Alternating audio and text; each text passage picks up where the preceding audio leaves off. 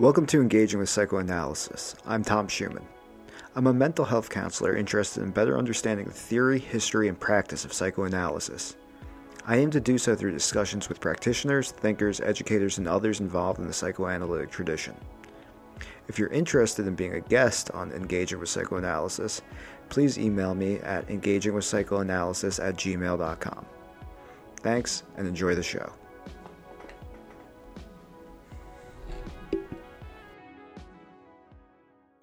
In this episode, I speak with Bobby Bowie about integrating psychodynamic therapy with other psychotherapeutic modalities and psychological points of view. Dr. Bowie is a licensed psychologist.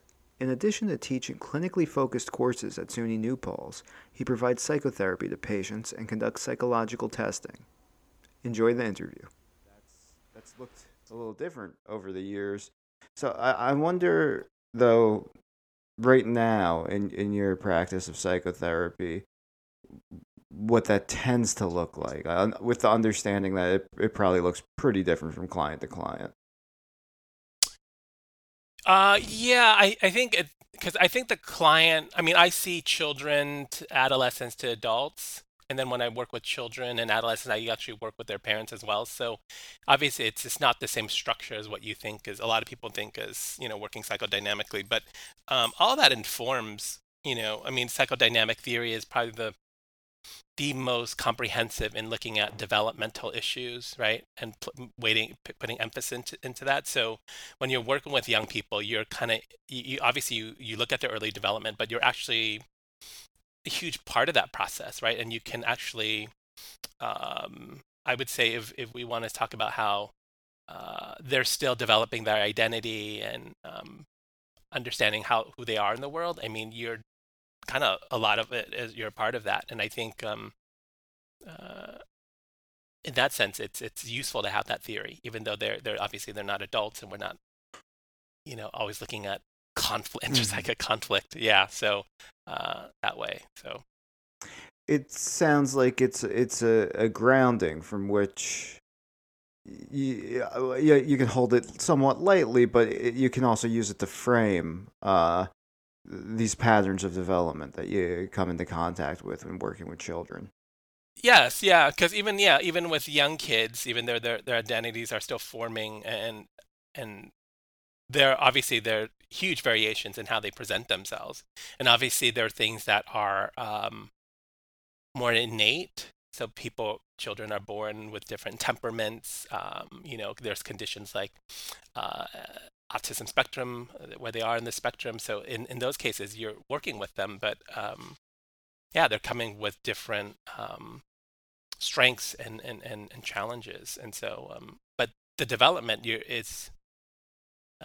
obviously looking. I'm always looking at through a developmental lens, right? Mm. To see how these things might have impacted them, from birth on, to when I see them. So So, taking a psychodynamic view of development, how much does that stick to kind of the classic Freudian stages of psychosexual development, or how much is it based on later contributions? I would say much more later contributions. I mean, it's not that I don't believe in like what Freud was talking about, because if you look at Freud's psychosexual stages, I mean, I don't think everyone buys into that anymore. I think most psychoanalysts don't, but there are aspects of it that people have extrapolated. I think whether you're talking about Erickson's theory of psychosocial, which incorporates more about the child's early environment with its caregivers, object relations theory, obviously, and then also attachment theory. Hmm. So even though no one really says, this person has oral issues or anal issues, we know that early development matters. And we have other theories now that kind of grew out of what Freud was writing about, like attachment and object relations, that really inform us about like how early patterns in relating influence relationships later on in life, right? Hmm. Influences a sense of self, influences self-esteem, ability to initiate rather than doubt, etc. So all that I think, is there. um, but not in the way that Freud used that language. I don't think anyone really thinks that way. You can sometimes when I'm teaching, I try to say, this is what Freud probably meant when he was talking about dependency in the oral stage. Mm. But I think I don't think when I'm sitting with patients, I don't like thinking like they have oral issues or anything. I don't, yeah, and I would never use that language with a patient or when I'm writing something. So, One time, this kind of brings to mind. I was talking to a therapist who was very much cognitive behaviorally oriented, and Freud came up, and the stage of psychosexual development came up, and the way he saw it and the way he phrased it is, he said it's very good and somewhat accurate poetry about development. And I'm not sure if I'm of that mind, mhm. but I think it's a very interesting thing to say. But I think it's more than poetry, or and Freud was definitely not just prolific in his writing, but really, I mean, he was just a strong writer in the sense of being able to explain what hadn't been explained previously in the field. And so I don't think it's just poetry. I mean, Freud didn't work with children, but he listened to people enough to recognize patterns that probably had to come from somewhere. They patterns in relationships or patterns of responding to the world or ways we think about ourselves don't just develop spontaneously. And he wanting to kind of work, and no one kind of works that way. We kind of work forward now, right? We get, with the work of Anna Freud and Melanie Klein, we work with children and we see how they develop, and we can develop the theories as we're following them. And that's how, like, I think modern developmental psychologists look at it, right? Because they do longitudinal studies, but Freud didn't work that way, and that's the criticism for that he worked backwards. He was extrapolating from, what potentially could have happened in early life to lead to these symptoms, right? What early trauma or what deficits would lead to this. So, uh, it wasn't the best method, but it's definitely more than just like good storytelling or Mm. poetry. It's more than that. So I could see one wanting to criticize Freud in that way, but I also don't think it goes that far to just being something we read and it sounds beautiful about development. If that were the case, then attachment theory, well, we originally started and was influenced by psychoanalysis. Um, Obviously, Eric Erikson, their theories would not have informed modern day developmental theory Hmm. if it was just, um, kind of like a fictional narrative. Yeah, yeah, and I'm not sure that the intent there was necessarily to imply that it was fictional as much as, Hmm. well, we don't have to get wrapped up on this anecdote, but the way that you're kind of framing the foundations of psychoanalysis of Freud, it's kind of like, no, it was incredibly significant, but ultimately, and why wouldn't it be? It was insufficient because it was the Hmm. beginning of something that had to Right. grow and grapple with the different um, theorists Yep. who emerged and who, And yeah, tested in the field, right, yeah. by other people who are practicing, who are saying this piece, this element works, this is there, this is not. Let's revise this, like any science would, right, Mm. or any practice. So yeah, I like how you described it. That yeah, it was a foundation to build upon that.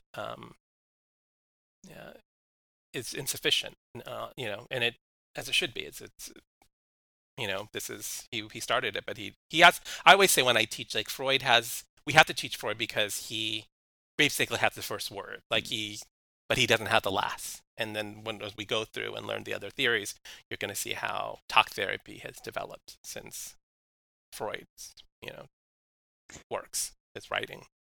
I hope we're not getting too tangential, but do you feel that in developing past Freud, anything's been lost, anything that was really valuable in Freudian thought, that has maybe fallen to the wayside, unfortunately, rather than as a part of evolution of psychoanalysis and psychodynamic therapy. I think very little has been lost just because so much has been um, redefined Mm. in other orientations that were achieving the same aims or basically doing the same thing as what Freud was doing. So if like you were bringing up like people who like cognitive people, well, they talk about schemas and cognitive schemas for relationships as if, we can recognize this with somebody in a session. And I'm just saying, yes, you can recognize that. And Freud was picking out relational patterns, and so were the object relationists and the interpersonal analysts. But what the cognitive behaviorists aren't really caring so much about is how these cognitive schemas are formed. And I Mm. think it's because when you're teaching cognitive behavioral therapy, you're not looking so much, the emphasis is not on history. They don't have a developmental platform. I mean, you go into any cognitive behavioral, uh, even the best, Beck to his daughter Judith. I mean, you don't see a developmental model. Or if you do, it's a very it's brief, it's limited. Mhm. So they're not looking at that. They're looking at this as cognitive pattern of entering relationships that the person repeats that is harmful, that's distorted, but not looking at the way a psychodynamic therapist would because they're not looking at development. And so, in that sense, these certain things haven't been lost, right? Um, and we can.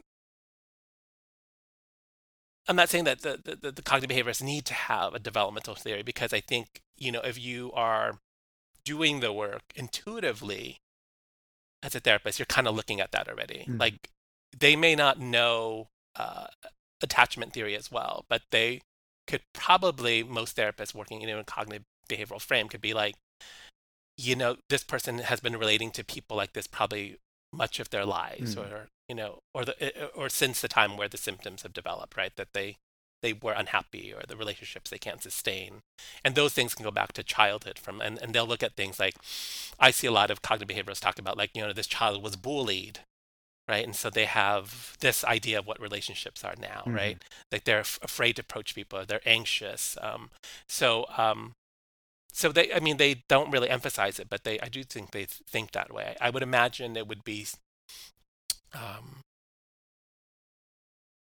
very incomplete in looking at somebody if you didn't consider their history. Yeah.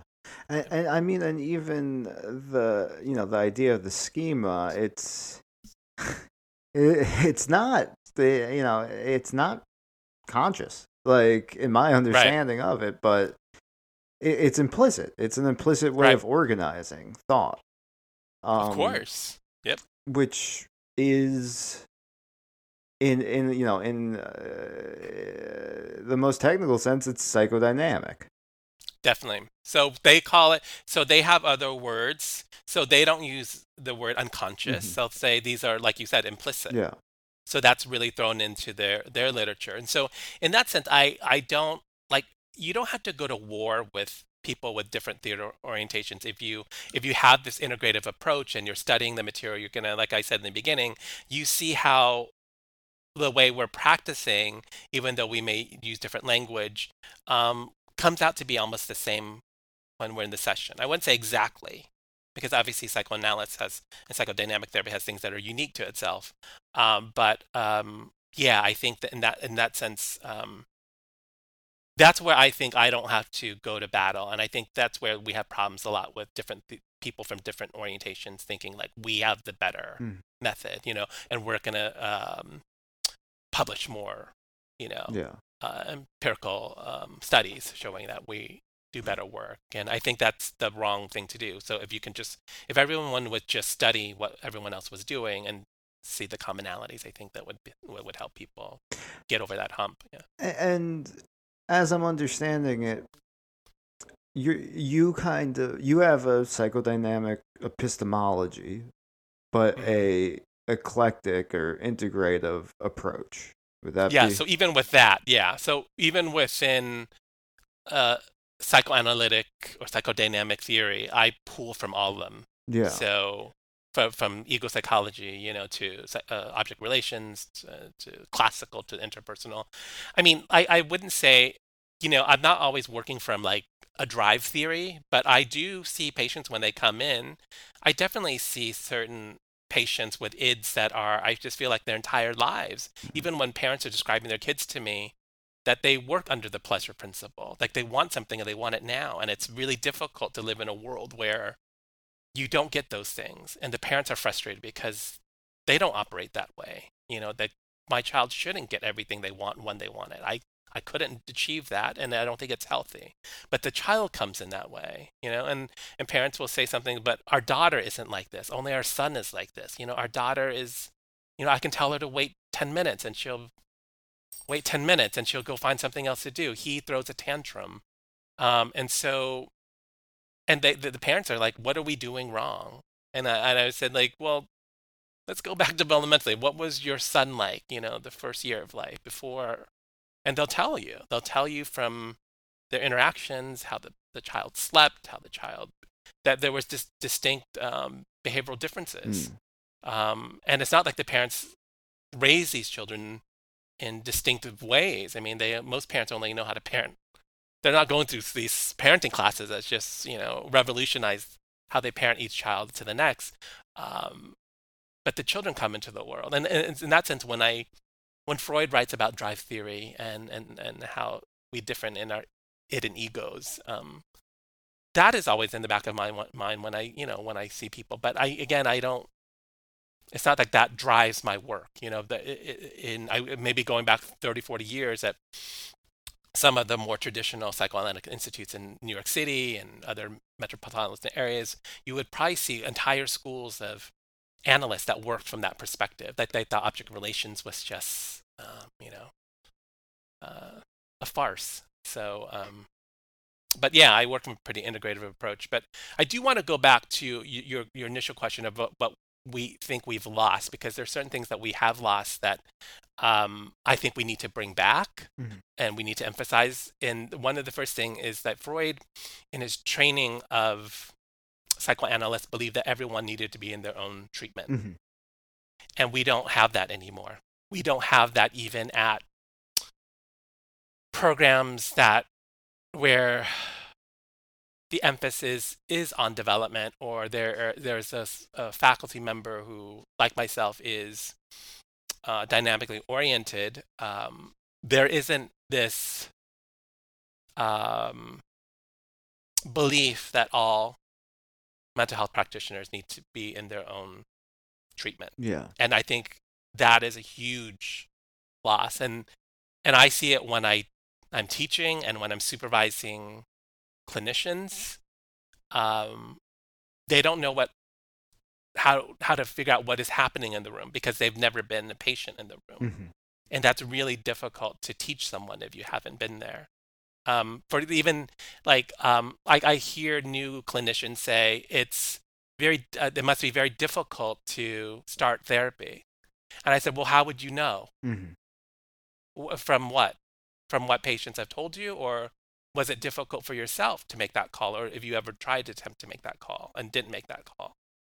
Um, is it difficult because you were afraid, like some of the patients talked about, or one goes through one therapy that initially, what if I walk into the waiting room and people see me? Mm. And what if someone I know is in the waiting room? And so when you go through that process, even the initial process of initiating therapy, for yourself, all that is in your head.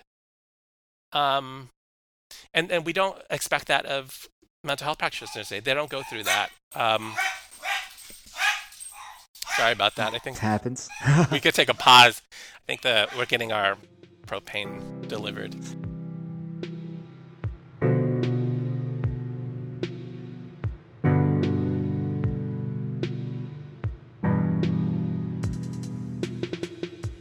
I'm just going to start recording again.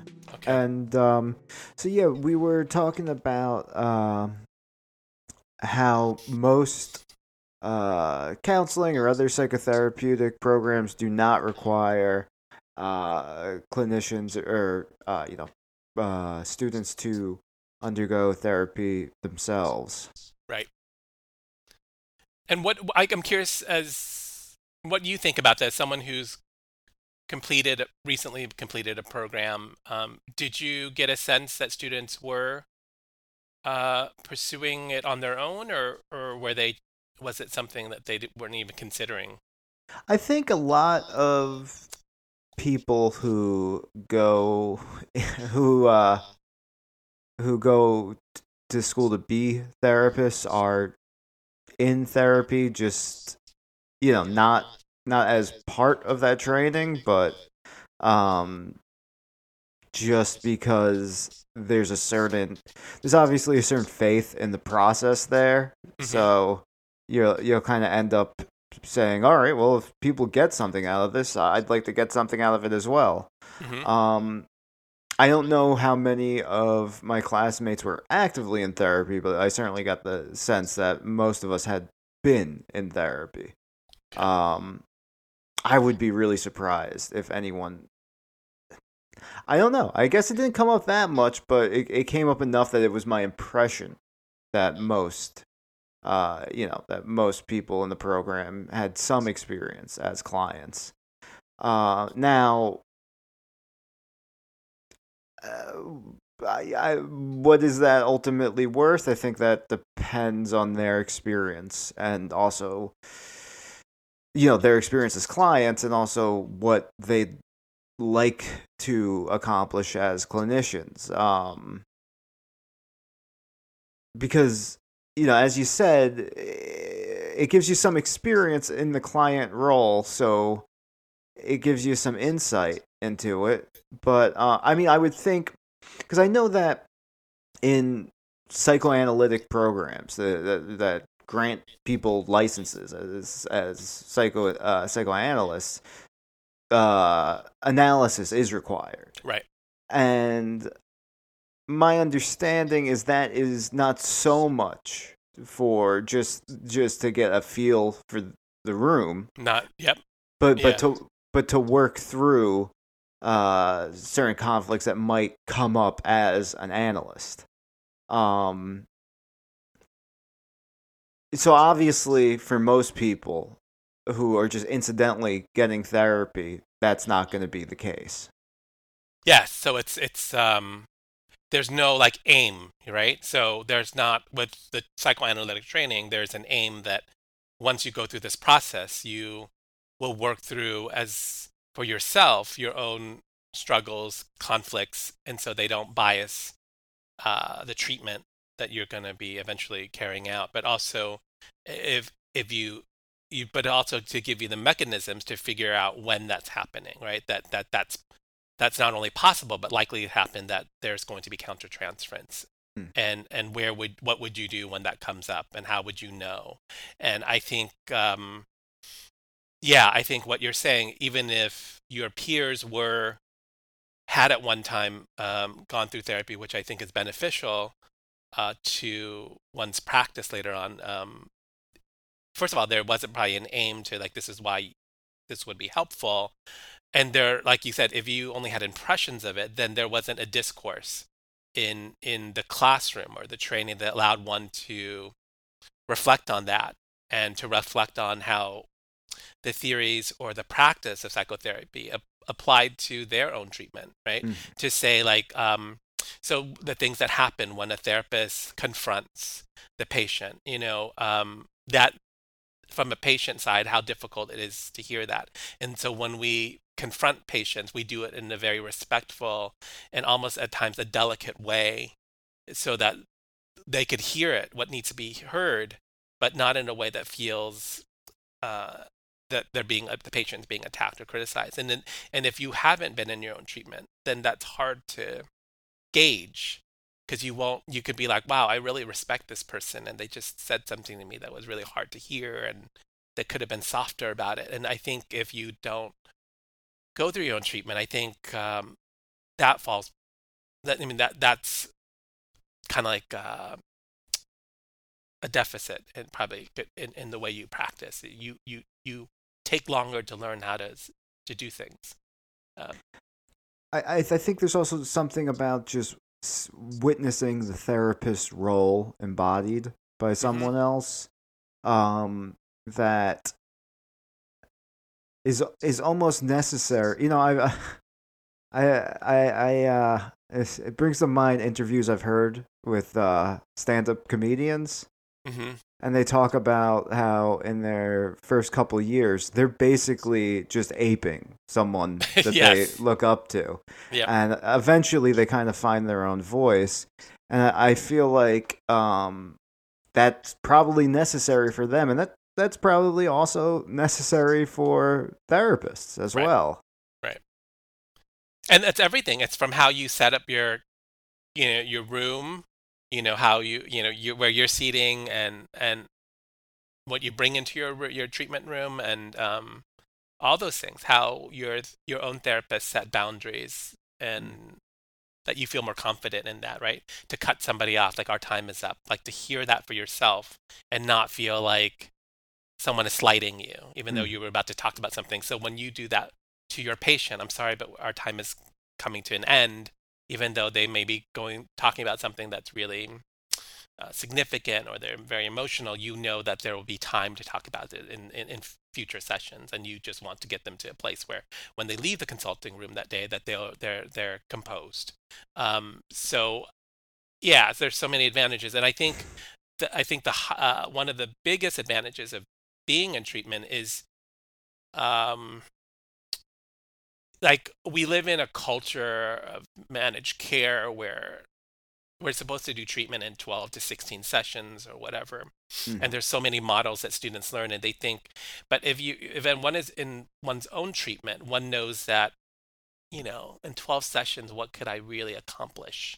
What would I reveal? Some of the Would I reveal everything about myself to someone in, my deepest thoughts and experiences, maybe experiences around shame, things would that be achievable in 12 sessions to even bring that up? And so I think it kind of lends to this idea of like, we have to be advocates for treatment, to be that people could have access to treatment for much longer than 12 or 16 sessions. And I think when you're in your own treatment, you realize how long it takes to develop a therapeutic alliance, a trust. Um, I'll say it. I'll say it to I think now I'm pretty good at developing rapport and an alliance, but even with that, I've seen patients for years, and things come up, 2 years into the treatment that they couldn't acknowledge early on. Yeah. And so I'm just thinking, how do we do this in 12 to 16 sessions? And these are, yeah. And so in that sense, I think that's what we've lost. And I don't see us getting back there anytime soon. I don't see anyone pushing for that. The most influential people in the field are not pushing for that. So, But this is something that's kind of come up on previous episodes, and it's that yeah, I mean, as I understand it, some of it is just psychotherapy has been really reduced to a tool to get someone back to functionality. right. And maybe you can do that just for some amount of people in 6 to 8 weeks, but you know, processes take time, and if you're looking for some kind of fundamental change beyond that, one would expect that that would have to occur over some significant period of someone's life. Right. And so what we're talking about is how we measure, like, functionality, right? And so empirical studies will say, 6 months after treatment terminated, there was only 30% of the patients relapse, right? But I always say, why don't you follow them for five Yeah. years? Because you'll see maybe 100% of them needed to return. And so they all would have benefited from longer treatment. But we don't measure in that way because that's expensive to do, and it doesn't uh, lend to their argument, right? That you can do good treatment in whatever 10 sessions. And also, I mean, even if you measure for a longer period of time, ultimately, what are you measuring? Right. So many factors. Yeah. Yeah, because you can, you could have a good score on the Beck Depression inventory, and you can, hold a job down and do all these things, but just kind of lack Vitality or, yeah. yeah. Yeah. A passion for life. Yep. So an understanding of, yeah, of the world, all those things. So they're not looking at that. So, um, I imagine, the integration in your work of modalities outside of the psychodynamic, that when that comes into play, it is, I imagine, around issues of functionality. Am I? yes, yeah, but it's also, I mean, here's the thing, like, if Freud was alive today, I believe he would be much more open to what's going on today than people think. Yeah. I mean, I think because he thought of it as a scientist, and so he probably would see things like, I mean, I use, like, in Freud's time there wasn't a this positive psychology psychotherapy. It's really, I would say, only in the last 10 years has been formulated really well to look at people's strengths and to see how one's strengths can be used in the treatment room, to help someone who's suffering from any of the disorders, that even some, from the severe disorders like bipolar personality disorder, bipolar disorder, borderline personality disorder, severe depression. And so I think integrating these theories into it is very holistic and a more under you get an understanding of the whole person more. And I think where where I would have a problem with contemporary theory, if it's to align with this DSM medical model where we're just looking at symptoms and not the whole person. And when I'm training my students, I say when you're listening, and especially even in intake, to make a diagnosis, because most of them have to make a diagnosis in their first or second sessions with their patients, and they're so set on thinking like, so what are the things the patient needs to say for me to make this diagnosis? And I said, I don't want you to listen that way, because the patient's giving you their entire selves. Mm. You need to listen to, like, so when a patient is telling you a story, I want you to listen how closely, how observant this patient is of their environment, what they're picking up, what from the emotions to the words that people use.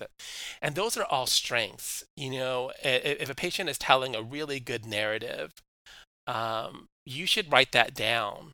DSM doesn't care about stuff like that, but you, as their person who's potentially going to treat them, will need to know that this is their strength, or you need to know that whether this person practices some type of mindfulness exercise, or whether it be gratitude, or yes, etc. If they share that in the initial intake with you, then you know that this is how they cope, and you know that this is how they should continue to cope. Maybe you have to develop other ways of, psychoanalysts would say defense mechanisms, healthier defense mechanisms, but you need to track the entire person. Mm-hmm. And I think, so I think the new theories are can be good if they allow us to look at people in a more complex and holistic manner, Mm. rather than a traditional DSM, which again is also pushed a lot in some of these theories, newer theories Mm. and approaches. Yeah. So and even even not just segmenting the person off in that way, but also just human nature. Yep. Focusing too much on specific learning patterns, or yeah, you get and in my work, I really like a lot of the stuff from the third wave behavioral therapies. I utilize a lot of stuff from acceptance and commitment therapy, which is very functional, but I try to be kind of careful with that because it can very much become a hammer that makes the world a bunch of nails. Hmm. Um, we've talked a little bit about your work with children. Do you find that the degree to which you lean on one more well, not to say lean, maybe utilize is a better term, one modality over another, is that different depending on the age group of the client? It really doesn't. I know, you know, historically there was this huge argument between like Anna Freud's camp and Melanie Klein's camp of can young children be analyzed. Mm-hmm. Anna Freud didn't feel like they could.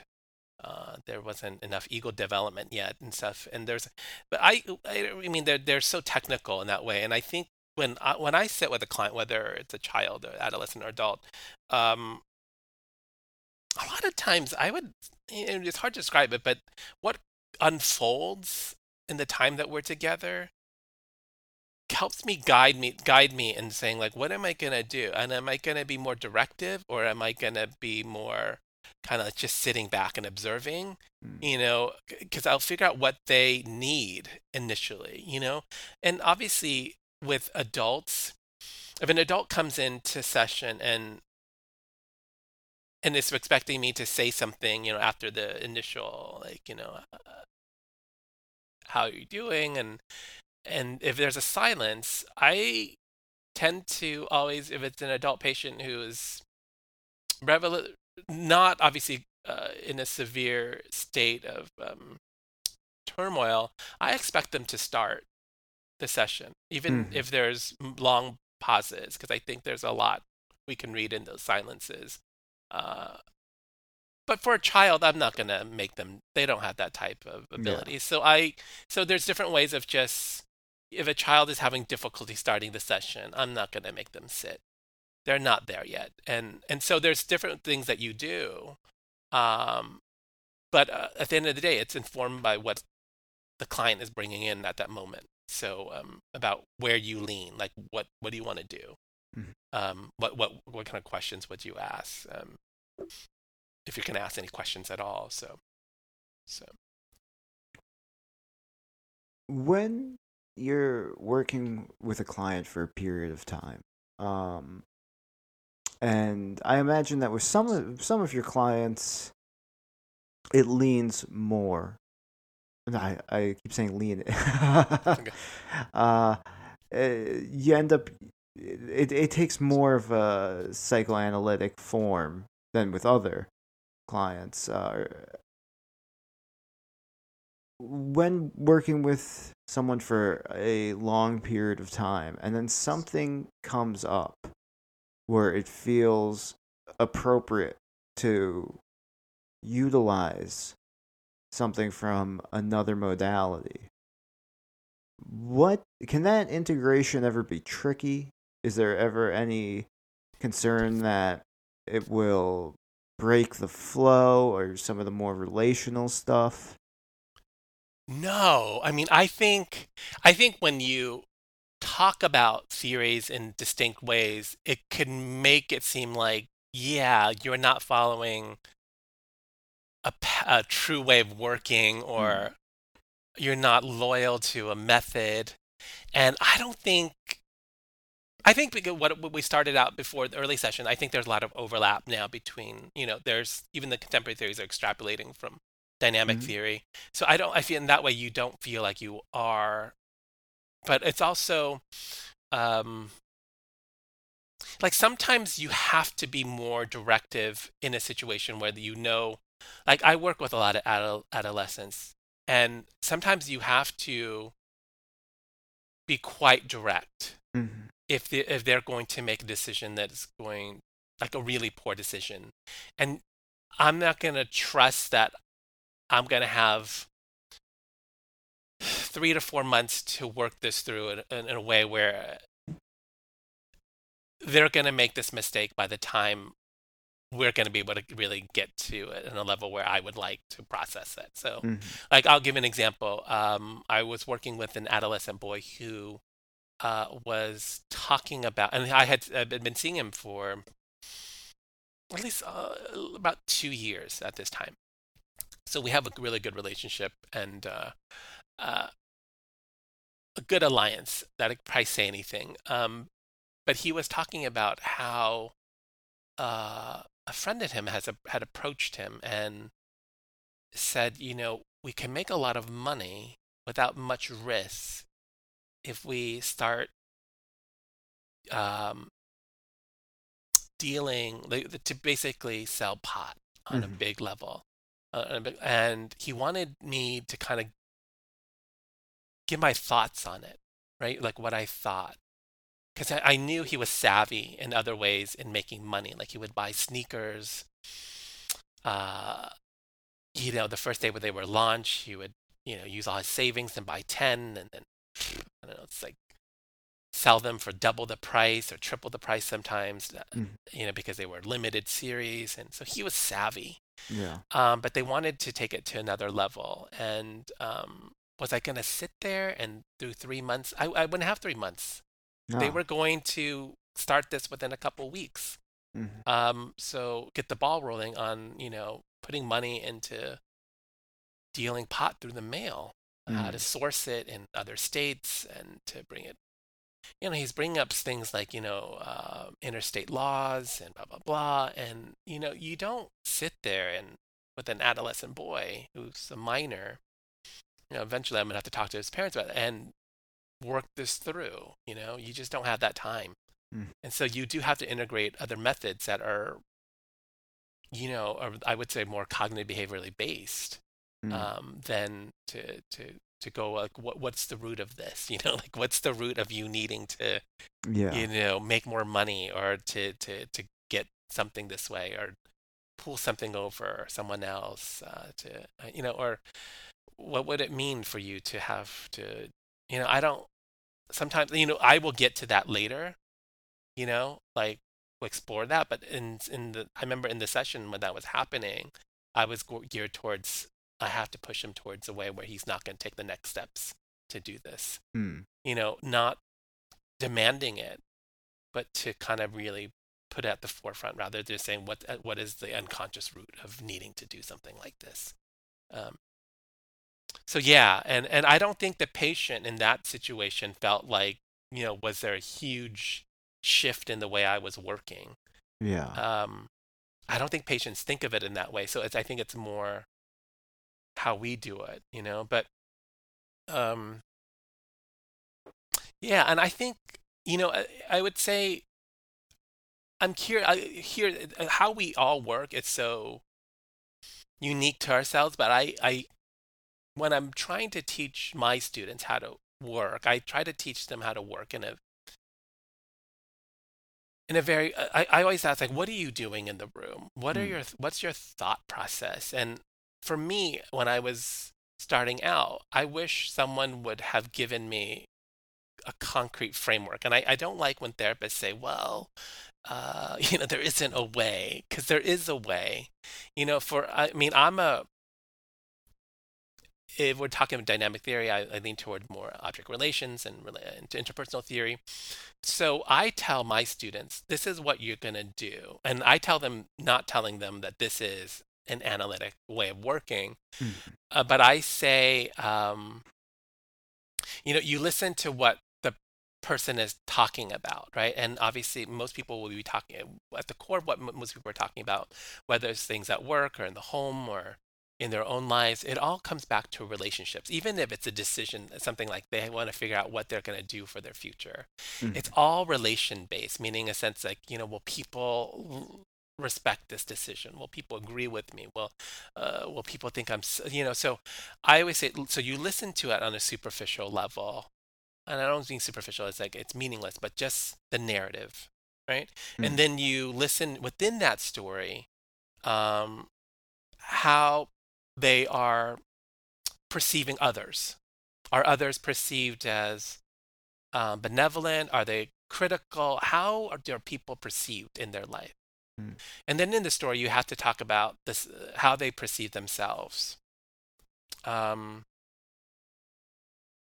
are they doubtful? Are they reticent? Are they allowing themselves to feel certain emotions and not others, the self? Like, what is their. And the last thing you're listening for is, um, how does that impact this relationship in the room, the here and now with the therapist, right? And I'm spelling this out. I always tell students the word is the cost. So you're listening, the cost, the C is the concrete story that they're telling. The O in that story is the others. How are others? The S is the self, how they perceive the self. And the T is how they perceive the therapeutic relationship. Mm. And I said, and if you just listen to it on that level, you're going to learn a lot about what you need to know. So as they're telling this story, you're always asking for like clarification to figure out, so you can figure out how they really see other people. Oh, so you think that your mom is going to do this. So tell me about that, right? And then they're going to talk, you're going to see the self. But what you have to be mindful of is, and this is where it becomes analytic, is how others and selves are perceived in the story is happening there right in the room. Mm. And here is where people think, well, that's so analytic. But I said like, well, it is. But if you want to look at it through a contemporary lens, it's mindfulness. It's what's actually going on in the here and now. So the as the patient is telling the story, like let's say it is making a big life change, they're concerned about what other people are thinking, but they're also thinking about what the therapist is thinking. Mm. Are you going to think that I'm stupid to walk away from a secure job and to do this, to study art? Are you also going to think that? Are you going to judge me? And because if you are, then what can I say in this room right now, right? That is safe or what? And so I always say that's what you're listening for. You're listening those four elements in that. And you're listening it in a way to improve over time the patient's ability to, if you're looking from an object relations point, improve the quality of all their relationships, right? The one that's in the room right there, that's what we're working on, right? The patient could sometimes say to me, like, I'm kind of embarrassed to even tell you what I'm about to do, right? So Mm. that's the here and now. But that they're telling you something about other people in their lives too, right? So if they're able to do that in the room because there is this trust and that you haven't been critical and you've kind of been non-judgmental and created space for that, then obviously that is going to hopefully trans- transform and in themselves and saying like, I'm going to try to attempt to do this in my relationships outside of the consulting room, right? Mm. Um, what we're helping them there in that situation, developing a sense of their own identity, a core of who they are, right? This is what I really want to do. I don't want to stay at this job that everyone thinks I should because it's secure and it's their status. I want to do this with my life. So um, in the room, you're constantly asking them to develop ways to observe their own thoughts and feelings as we're analyzing this. So all these things that we are doing in this session from just looking at that cost, and I should explain that better because it's not my model that I work with. Some I borrowed from a Canadian psychoanalyst, but the I like it a lot. the cost the cost is if the patient stays in relationships that are unhealthy or dysfunctional. That's the cost. So they bring us these stories at a concrete level. We see how they are perceive others. We see how they perceive themselves, and then the T is the therapeutic relationship in the here and now, and what is Mm. being brought into the room. And I always tell work with that. If you get lost in you start getting lost in the session because the patient is becoming emotional, yes, you can work with them to help calm them down, but you're still listening to those things. What triggered the patient to start to hyperventilate in session? right? It's it's the story that they're telling about how others were going to perceive them or have perceived them in the past, how I've been shamed, how I've been thought of as, making the person who makes poor decisions, you know. And so all that is becoming overwhelming. You reading the affect, but if you go back to those four letters, um, it's going to help you structure the session and to go like, what am I going to ask, right? How am I going to move this forward? And I think most of the time, I think the three things that I tell them to do in the session is you're gonna clarify, confront, or interpret. Those are the only things that you're gonna do. Because if you tell people like you have to do all these other things, and clarification is really easy. Tell me more about that, Mm-hmm. right? Confrontation is like, when you talk about this person, it seems like there's a lot of anger. You're confronting, right? And then you use interpretation. Rarely do you interpret. You have to be really sure about this. And this goes back to this whole idea of like, if you're not in your own therapy, you don't know, you can't gauge how difficult it is to hear an interpretation. And so I always say in a session, have one, maybe two. Mm. You can't have five. When you interpret five things in a session to a patient, that's overwhelming them. They're going to leave in a worse state than they Mm. were when they walked in. So choose carefully about what it is you want to interpret, because it can make it, even if you do it in a respectful and a genuine way, it makes the patient feel like I'm an idiot. Am I an idiot for not seeing that? Like how are you able to see that and I'm not able to see that? Like, Mm. and if you do that 5 times in a session, then the patient leaves feeling extremely dependent on the therapist and the process. And that's not the goal of treatment, right? The goal of treatment is for us to give them the tools, right, to do that on their own so that they will jump to it. So when you make the interpretation, they're like, I was just going to say that. I was going to say that, Dr. Bowie. I made, like I was just gonna, I'm so glad you said that. You said it better than I, but I was thinking about that, how I'm behaving exactly the same way now as I did at my last job. This is my Mm. pattern, right? So the therapist doesn't have to appear like, this wise person who the patient depends on. Rather, the patient you make the interpretation at the right time when you feel that the patient's going to be able to hear it and be like, I got it. You're right. You said it better than I did, but I felt that inside already. Um, so yeah, follow the cost model. I would say it's very simple, and the idea that it costs the patient if they continue to go down these using these relational patterns. But then those are the only three things you do really is you get clarification, you confront, and you make interpretations every once in a while. And I would say like, is that all treatment is? No, but if you give new clinicians a model to work with, and then they start going off and doing work, and like you said, like I like your comedian analogy. They get more comfortable with who they are. They Mm. get more comfortable with integrating other theories, and they watch themselves saying like, it seems like you're overwhelmed talking about this at work right now. Let's take a break and let's do some breathing exercise that we did Mm. before to help you. And so when you're at work and this happens again, I want you to be able to walk yourself through this. And that people would say, that's not dynamic. Well, it doesn't have to be dynamic, Mm. but you're giving them a tool that they're going to be able to use in the session with you to feel comfortable. And then when they're out there in the world, be able to apply that themselves. And I would hope that most dynamic analysts would not be against working that way, where you talk about when you integrate something that is outside of, uh, the traditional practice. Yeah. Yeah. Sorry, I feel like I just went on a No, that's ramble what with you're you. Yeah. supposed to do. Yeah. Okay. I'm sure if you have questions Well, yeah. I in the anecdote that you brought up when you're introducing the cost framework to students, and they go, "Well, that sounds very analytic." That kind of brings to mind, and I hope it's okay to talk about this, but your experience being a primarily psychodynamically oriented clinician and teacher in a general counts the teaching that teaches in like a what's the word I'm looking for?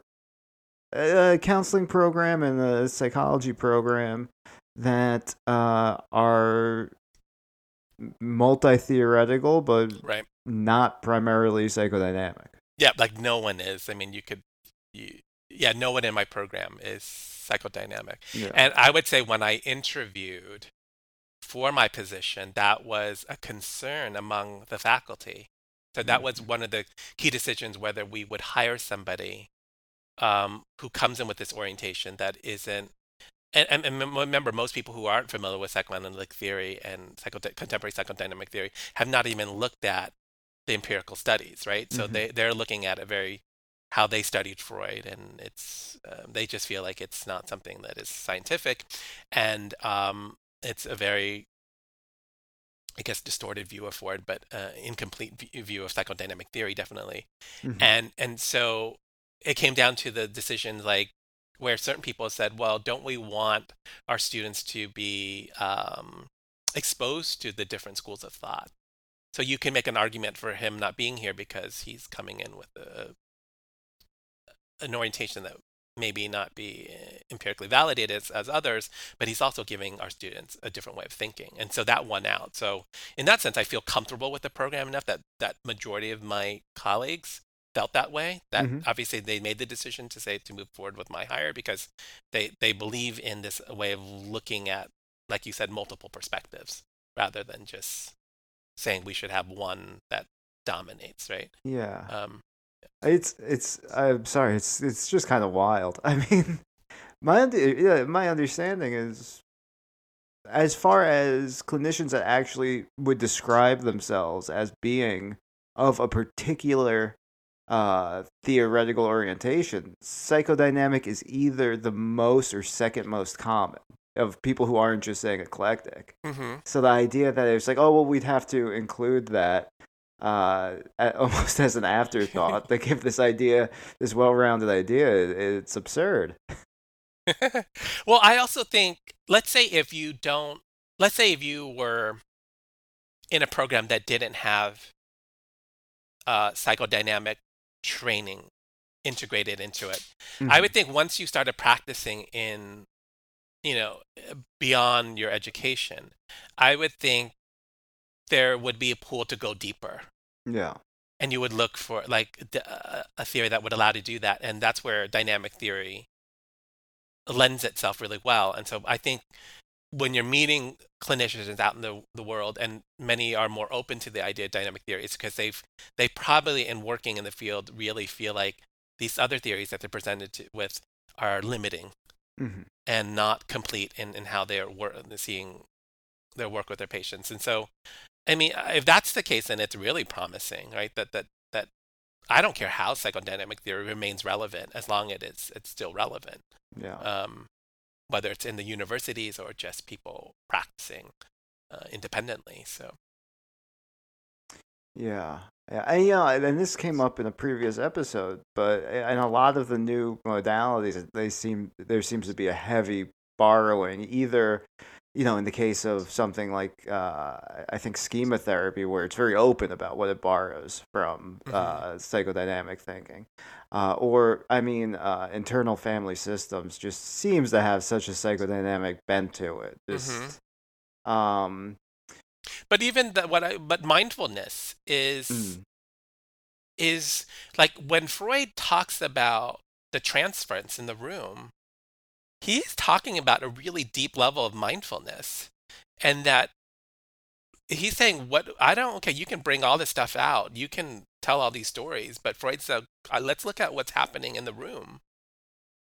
mm, And most therapists who are not dynamic don't care as much as what's happening in that relationship in that room. mm, Um, you know, like Freud or the psychodynamic therapist can be like, you know, in this room, we it seems like we can't. There's certain emotions that can't be expressed in this room. mhm, And that happens within families, but that happens in the consulting room because the patient won't allow it in because it's too scary or it's whatever. But I think we as analysts are mindful of that. And we want the patients to be mindful of that. Like I always say, patients that I've seen for a long time, and they're the good patient. I will say stuff like, we've been together for a while, and it's just really, I find it really hard to fathom that you haven't been frustrated and angry with me. Yeah. Um, and you come here week after week, and I listen to you, and I ask these questions, I make these comments, I make interpretations about what's going on, and you seem to accept it. And I'm wondering, haven't I been off? Haven't I been?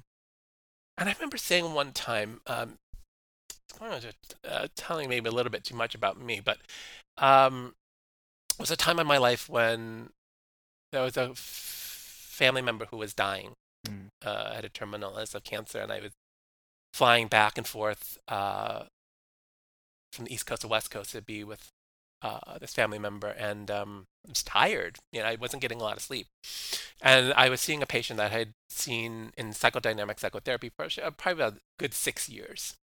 Um, she was doing well, and she kind of just wanted to stay in treatment beyond what we were talking about earlier about the she was able to function, the symptoms are gone, and she liked the process, and she started seeing it as like an investment in herself. She's a professional, and she was just like, this is how I'm gonna treat myself. People buy nice bottles of wine, I'm gonna go to therapy and just kind of learn about myself and figure out how to understand the people in the world and myself in the world, and so the sessions were good, but I fell asleep in one of the sessions. Mm. Not like a snore full set. I was, like your eyes get tired, and you kind of nod off really quick and you catch Sure. yourself.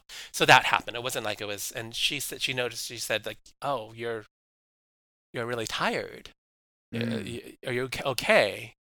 Um, and I just remember in that moment just thinking, you know, um,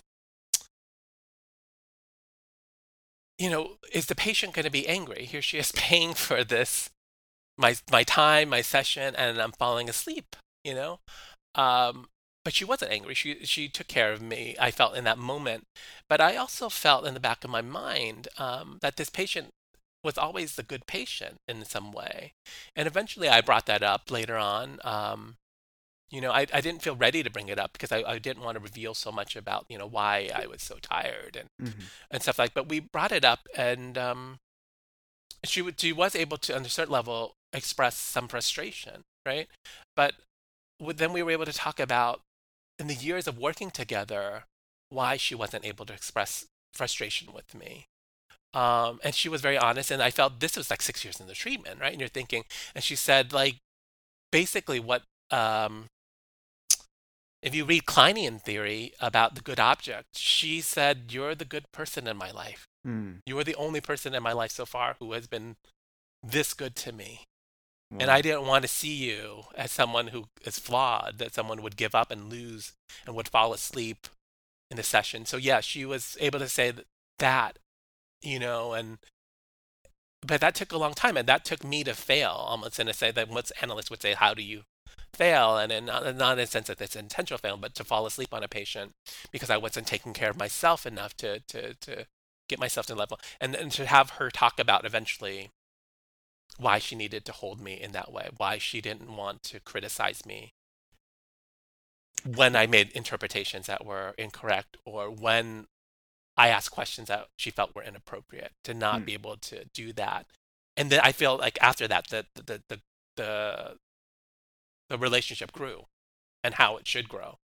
Um, It, yeah, it brings to mind my perhaps poor understanding of Kohut, where a lot of the work gets done when the therapist messes up. That yeah, that yeah, optimal frustration. yes, yeah, Yeah. yeah.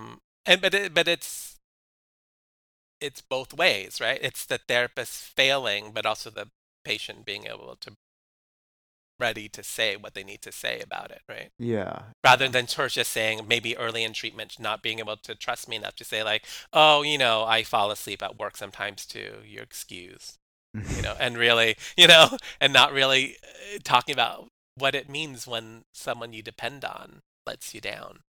Yeah. some way, or misunderstands you, or yeah, hurts you. Yeah. I think we're coming close to the end of our time Okay. today. But I guess if there's one thing I kind of wanted to check in around towards the end would be well, I know you first and foremost as an educator, so what you would perhaps have to say to somebody who's thinking about maybe applying to a graduate program in counseling or social work or even in psychoanalysis. I kind of imagine that those might be two different things to say. Right. Yeah. So if they're, I mean, if they're curious about going into the field, how I would like what I guess there's so many ways I could. I mean, because this happens to me 100 times a semester, just because there's so few. Like I've become the faculty in the department that everyone refers to if a student hints at uh, wanting to create mental health. Where last semester, during the pandemic, I conducted 2 workshops Mm, called Careers in Mental Health, where students can come in and I kind of introduce them to the different career paths, make the distinctions between each, and then they get to ask questions, right? mm. But I think you're asking a deeper question, more about should they pursue it, or are they I fit le- a fit for it, or what do you? I'm not sure if that's what I was asking, but I kind of like it better than what I was Oh, asking. okay. Because I always when I have time, and these workshops don't lend to it because I'm doing 30 students in one of these workshops. Before COVID, when students could come to my office hours, they would sit with me, and I would ask them questions about, why do they want to do this type of work, and I try to give them a sense of what the work entails rather than this idea, this fantasy idea of what they see in the media. Um, and a part of me kind of wants to scare them off too, not in the Mm, sense that uh, I want them to really want it. mhm, So I say like they'll say like most students come in and will say like I've always been the person in my family or my peer group to help others. mhm, That people have told me that on some level I'm a good listener, um, that I give good advice. And I'll say stuff like, in all those situations, you're helping people you care about, people who, um, you want to see doing better in life. You may share similar values and histories, but are you willing to help someone who you don't have those good feelings towards?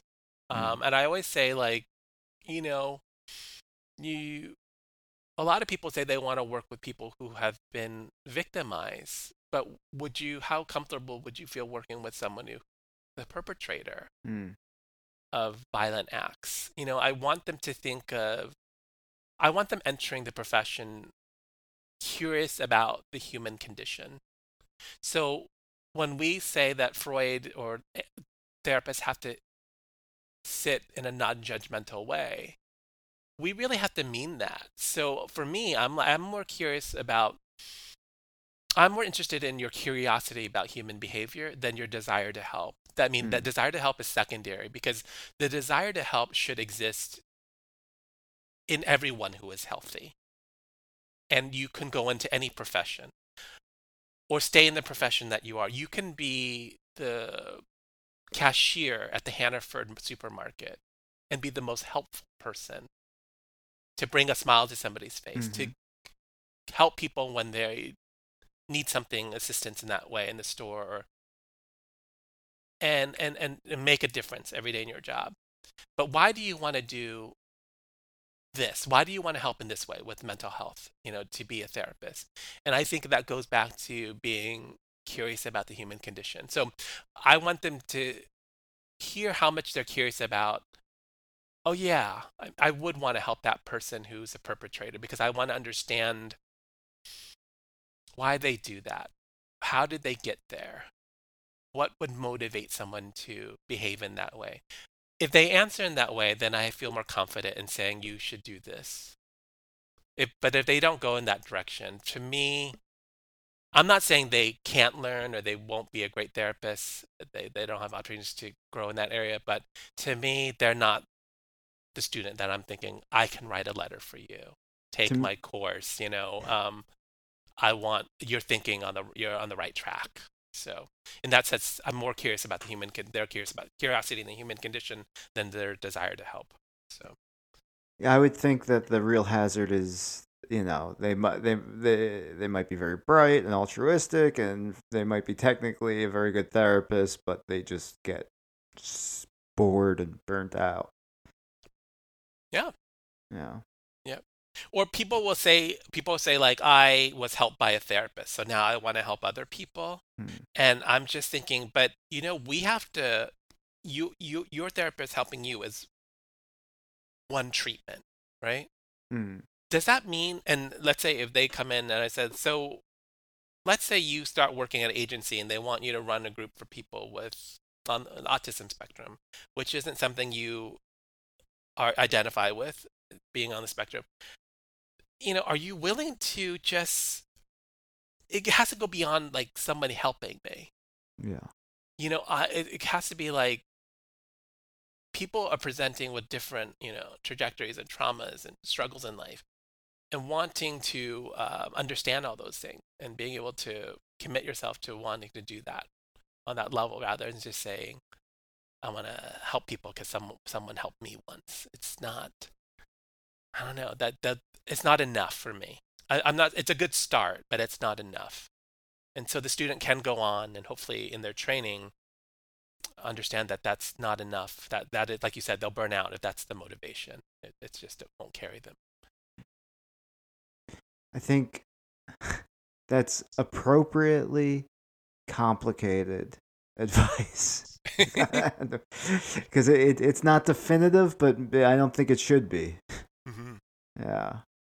You're posing a question. Mm-hmm. Yeah. All right. Well, unless there's anything that you feel like we didn't get to, we could probably wrap up here. Oh, I definitely want so for anyone who's listening, that cost model Mm. is made. I always want to reference people who've done the good work. It's a psychoanalyst by the name of Alan with an Allan Franklin, and he's a psychoanalyst in Canada, and he's obviously more object relations, but that model comes from him. And if anyone wants to read him, he's also someone who can explain the theory really well and how it's applied in the room. And I think when I talked to you previously, that's how I work.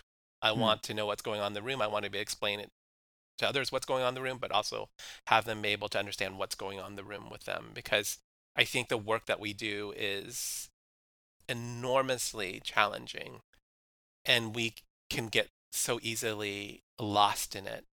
And so when you find someone or something that makes that process of being in that room easier, it's gold. Hmm. So he's one of the people who have been able to do that. Yeah, I think.